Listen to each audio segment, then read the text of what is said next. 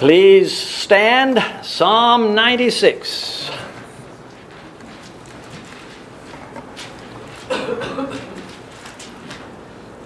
Oh, sing unto the Lord a new song. Sing unto the Lord, all the earth.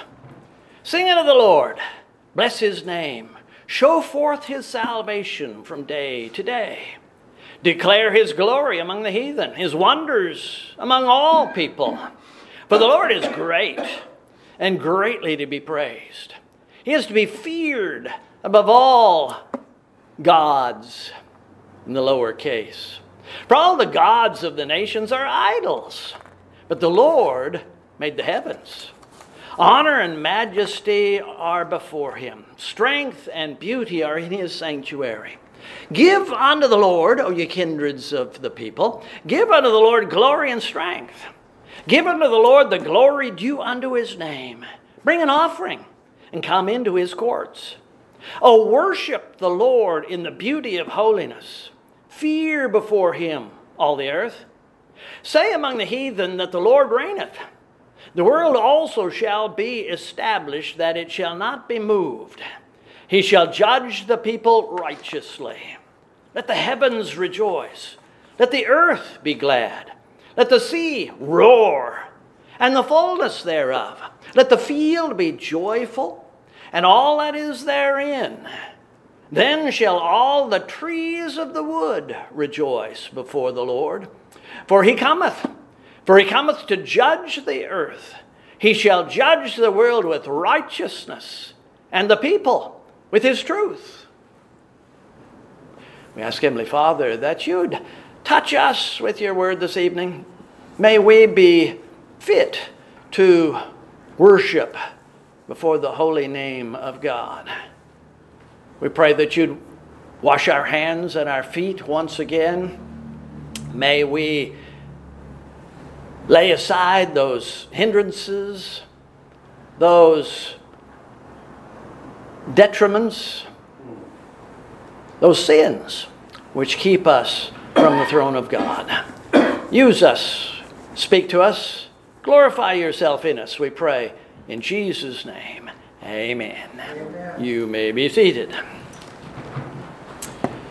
I don't usually tell you how my messages come about and how they develop. I'll do that from time to time, and I will tonight.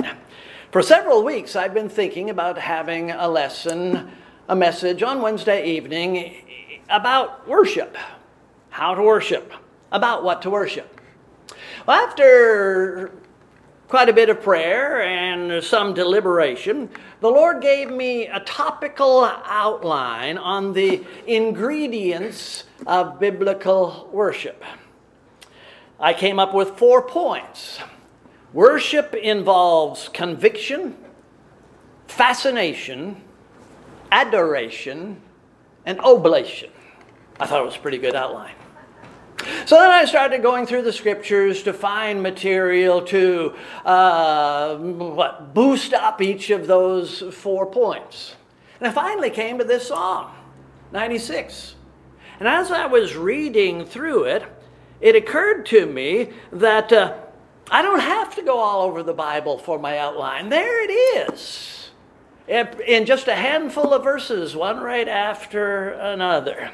But then on further consideration, I found that this psalm also, this psalm also sets the stage for worship, lays the groundwork for worship.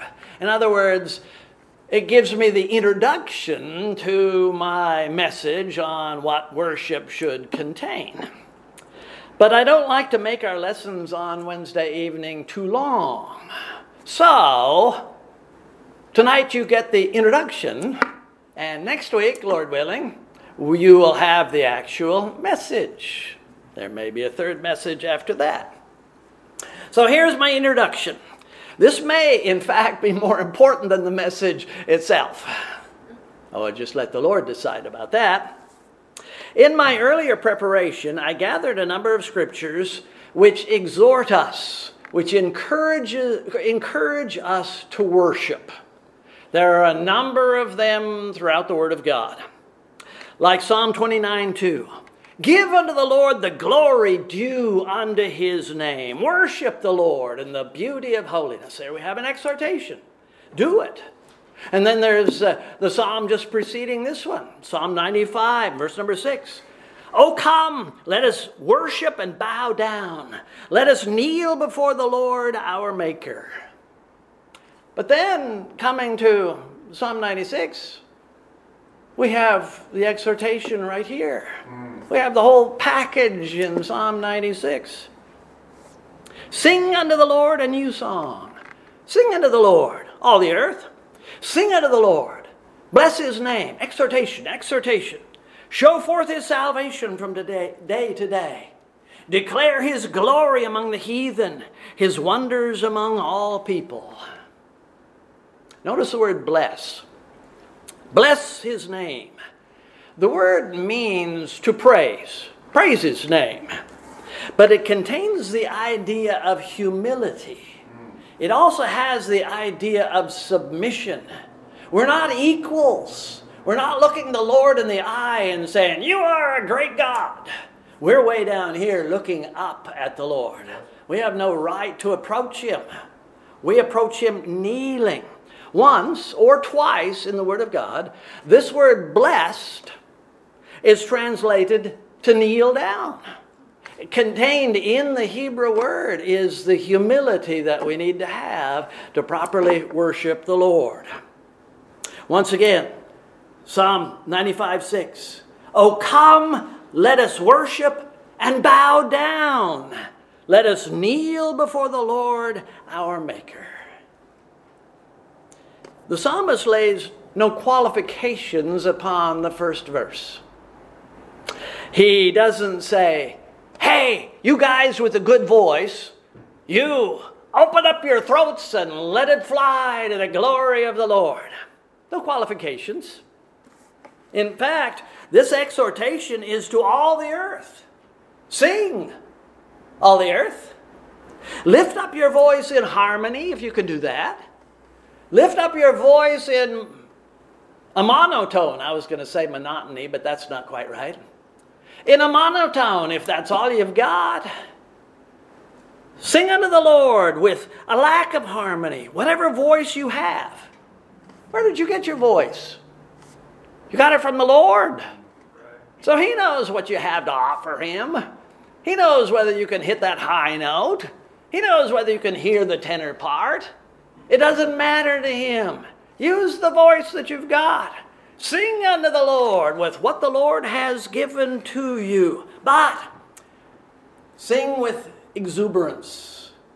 Sing with sincerity. We had some visitors here on Friday night. And one of those visitors has said this to me before. So this was a repeat. But I'll share it with you, not for my sake, but for yours.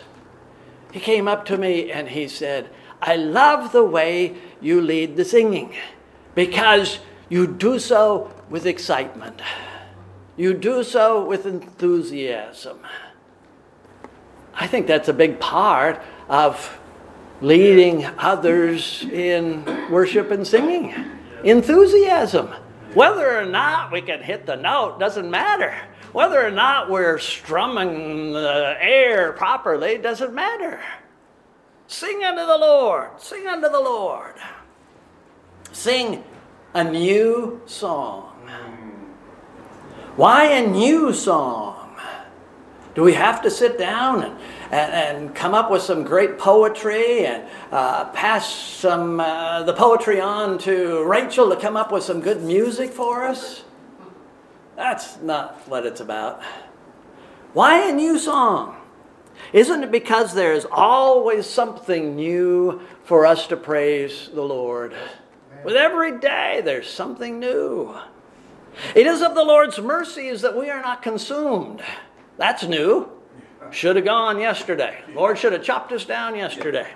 It is of the Lord's mercies that we are not consumed because his compassions fail not. They are new every morning. Great is thy faithfulness, Lord. Lamentations 3:22 and 23. I think I know what next week's Sunday school lesson is going to be about.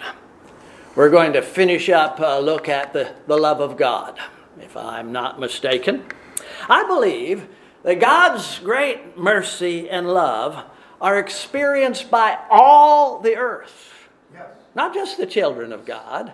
All of the earth is blessed by the Lord's grace in a positive fashion and mercy that He hasn't cleansed this earth of all its wretched creatures. God showers His blessings on us all, and the psalmist says all the earth should honor the Lord, praise the Lord, sing unto the Lord. We all have been blessed.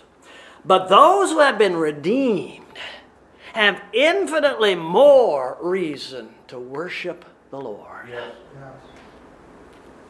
We should show forth His salvation from day to day, constantly declaring His glory among the heathen. Way back when we were saved, January of 2007 or back in 65 or whenever it was, back in that day when we were saved, the Lord didn't just declare us righteous and then wind us up and set us off on our own. He applies His salvation every single day because we are wretched creatures. And if He was not there to intercede on our behalf, if He was not there to plead His blood, the law would take its toll, would chop us down. Show forth His salvation from day to day, constantly declaring the glory of God among the heathen. Not only must the Christian vocally and publicly worship the Lord for His salvation, but there are other aspects of the work of the Lord that needs to be uplifted, magnified, and some aspects are particularly important in this day in which we live, such as creation.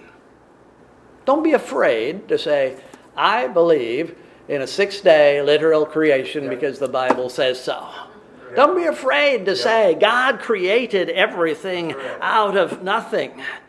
Verse 5, for all the gods of the heathen are idols. The Lord, Jehovah, made the heavens. If you need a new dose of awe, step outside and look toward the galaxies. Get out of town so you don't have that residue of light around you. And look up. Look at an aurora. How many have seen an aurora? 4, 5. You poor people. The rest of you. It's amazing. You've tried. Good for you. You've tried. When we consider the heavens, I think I've read that somewhere in the Bible. It's so humbling. It's just so massive. And it's nothing to the Lord. It's nothing to the Lord. For all the gods of the nations are idols, but the Lord made the heavens and the earth, by the way. We had the news on while we were eating supper this evening, and the silly newscasters had a picture of a sunset. This came from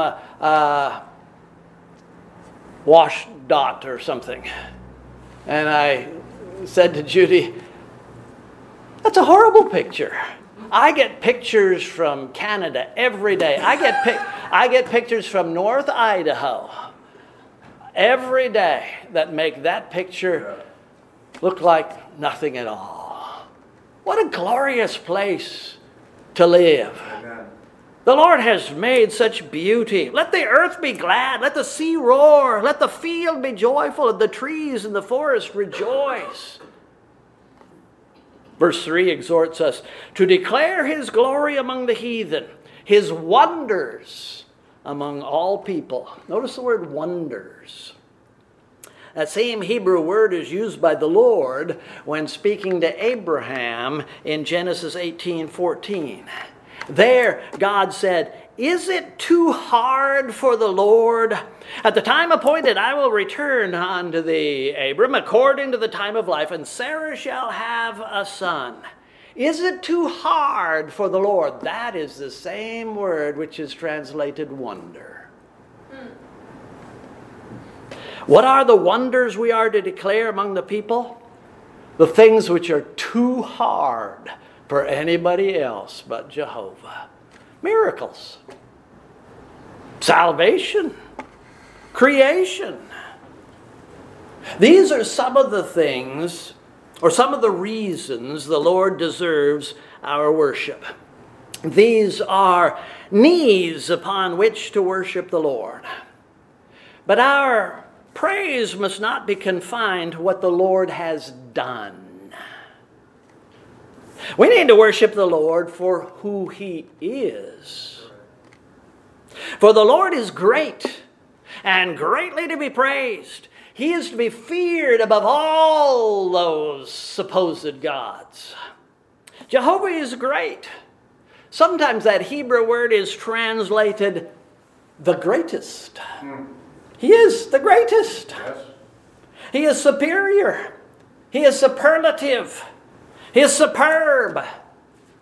He is supernatural, above nature, superseding all things. He is to be feared. He is to be reverenced, to be worshipped above all the pretended gods of this world. He puts Chemosh and Moloch and Baal and the gods of the Babylonians. He puts them all to shame. In fact, the Romans and the Greeks and the Hindus with their thousands of worthless deities, they should be ashamed to call any one of their deities God. Ashamed. How is it even possible for the Philistines to worship Dagon after they picked him up off the floor because God mysteriously knocked him down? How could they worship Dagon and think that Dagon would bless them after they glued his hands back on when they broke off? Come on now. Wake up. When it comes to Jehovah, honor and majesty are before Him. Strength and beauty are in His sanctuary. Have you ever heard it said, so-and-so lights up the room when he comes in or she comes into a room? When I leave it. That happens too. Brother. And the further opposite, is that one opposite? Another opposite takes place. I have seen it many, many times, that the spirit of a group dissolves when another person comes in. I've seen that many times. Similarly, but superlatively, honor, majesty, strength, and beauty are always in the room when the Lord is there. Amen. But there's more, much more. The psalmist could have added, holiness is in every room where the Lord is. And love. And justice. These are all in the Lord's sanctuary. In Isaiah's visit to the divine throne room, echoing between the walls of that place, if you want to picture it that way, was holy, holy, holy. And why? Because God is holy. Yes. And there's nothing in His presence which is not holy as well, because God makes it so, or it's not there. Honor and majesty are before him. Strength and beauty, holiness and love are in his sanctuary. I shouldn't do this, but I'm going to make an exception. I was asked to critique a little book the other day. The author died in 2009 after publishing well over 100 books, 100 different titles. The back cover of this little book was filled with praises for that author, probably written by himself. It says, Robert B. Thieme is a significant voice in Christianity throughout the world. He has recorded 11,000 hours of lectures. I'm condensing this. His extensive training in Greek and Hebrew and theology and history and textual criticism provide the foundation for his ministry, which resulted in 53-year tenure at some interdenominational church in Houston, Texas. The book was, with the emphasis on was, the book was titled The Integrity of God. And by that, Mr. Thieme meant the synchronized operation of God's righteousness and justice. I don't really have a problem with that, but it's big language. I had already run into a couple of dubious statements, but with some hesitation I read on. And then on page 6, this is to quote him, perhaps you're wondering why you have never heard of the integrity of God. The Authorized King James Version of the Bible calls the combination of righteousness and justice the holiness of God. But the word holiness fails to communicate. It is an anachronicist, antiquated, about as useful as a Model T. I'll tell you what Isaiah 6:3 and it's holy, holy, holy means to most believers. Not a thing. Today, if the word holy is not ambiguous, it is vague. If not vague, evanescent, which means it's disappearing. We need not tie ourselves to an obscure, emotion-tinged word, especially when an excellent, meaningful modern term is available. Integrity, integrity, integrity. That's what communicates. I was at the gym on a treadmill.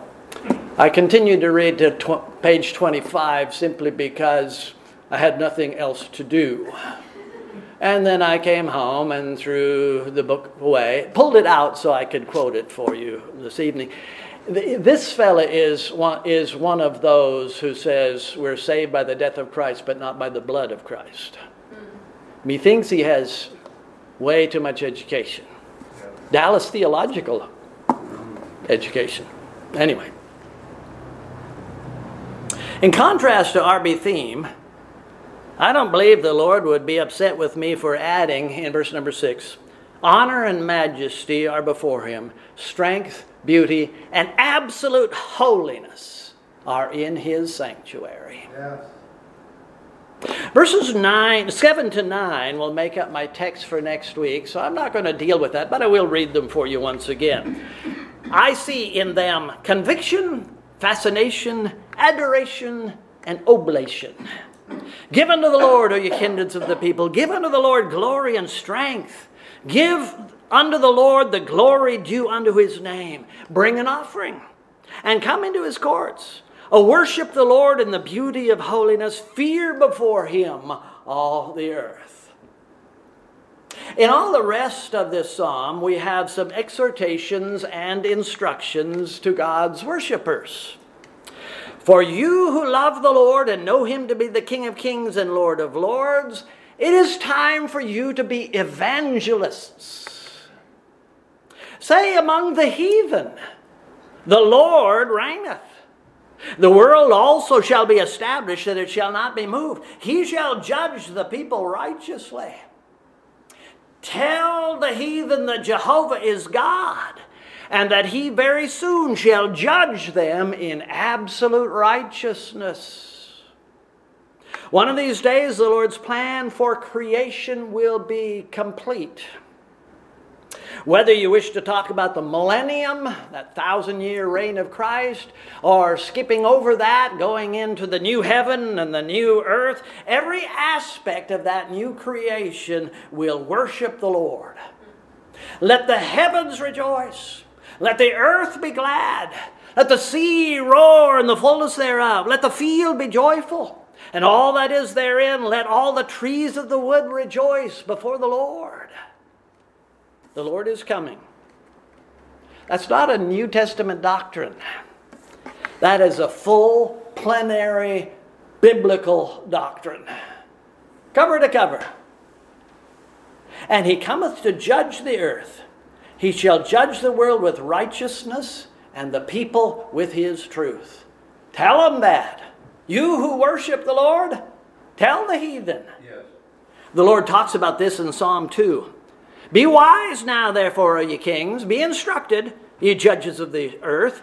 Serve the Lord with fear, and rejoice with trembling. Kiss the Son, lest he be angry, and ye perish from the way when his wrath is kindled but a little. 2 Thessalonians 1:7. The Lord Jesus shall be revealed from heaven with his mighty angels, in flaming fire, taking vengeance on them that know not God and that obey not the gospel of our Lord Jesus Christ. They shall be punished with everlasting destruction from the presence of the Lord and from the glory of his power. On whom will this judgment fall at the coming of the Son of God? On them that know not God. Isn't this the purpose of our current Sunday school series? How can we draw nigh unto God if we don't know who he is? How can we worship the Lord if we don't know who he is? Those who do know him will worship him. And they need very little encouragement to bless his holy name. Just a reminder now and then. They that know him know that the Lord is great and greatly to be praised. He is to be feared above all gods. And to those who know God by faith through the Lord Jesus, Christ will come for them. For the Lord himself shall descend from heaven with a shout. Voice of the archangel. What comfort there is in those words. I've given our little lesson this evening the title, Knees Upon Which to Worship the Lord. Next Wednesday, we'll consider some of the aspects of proper worship, what it is to worship the Lord. But throughout this psalm, we have reasons to worship. We have reasons to praise, reasons to bless his name. These are the knees upon which we take our worship to his throne.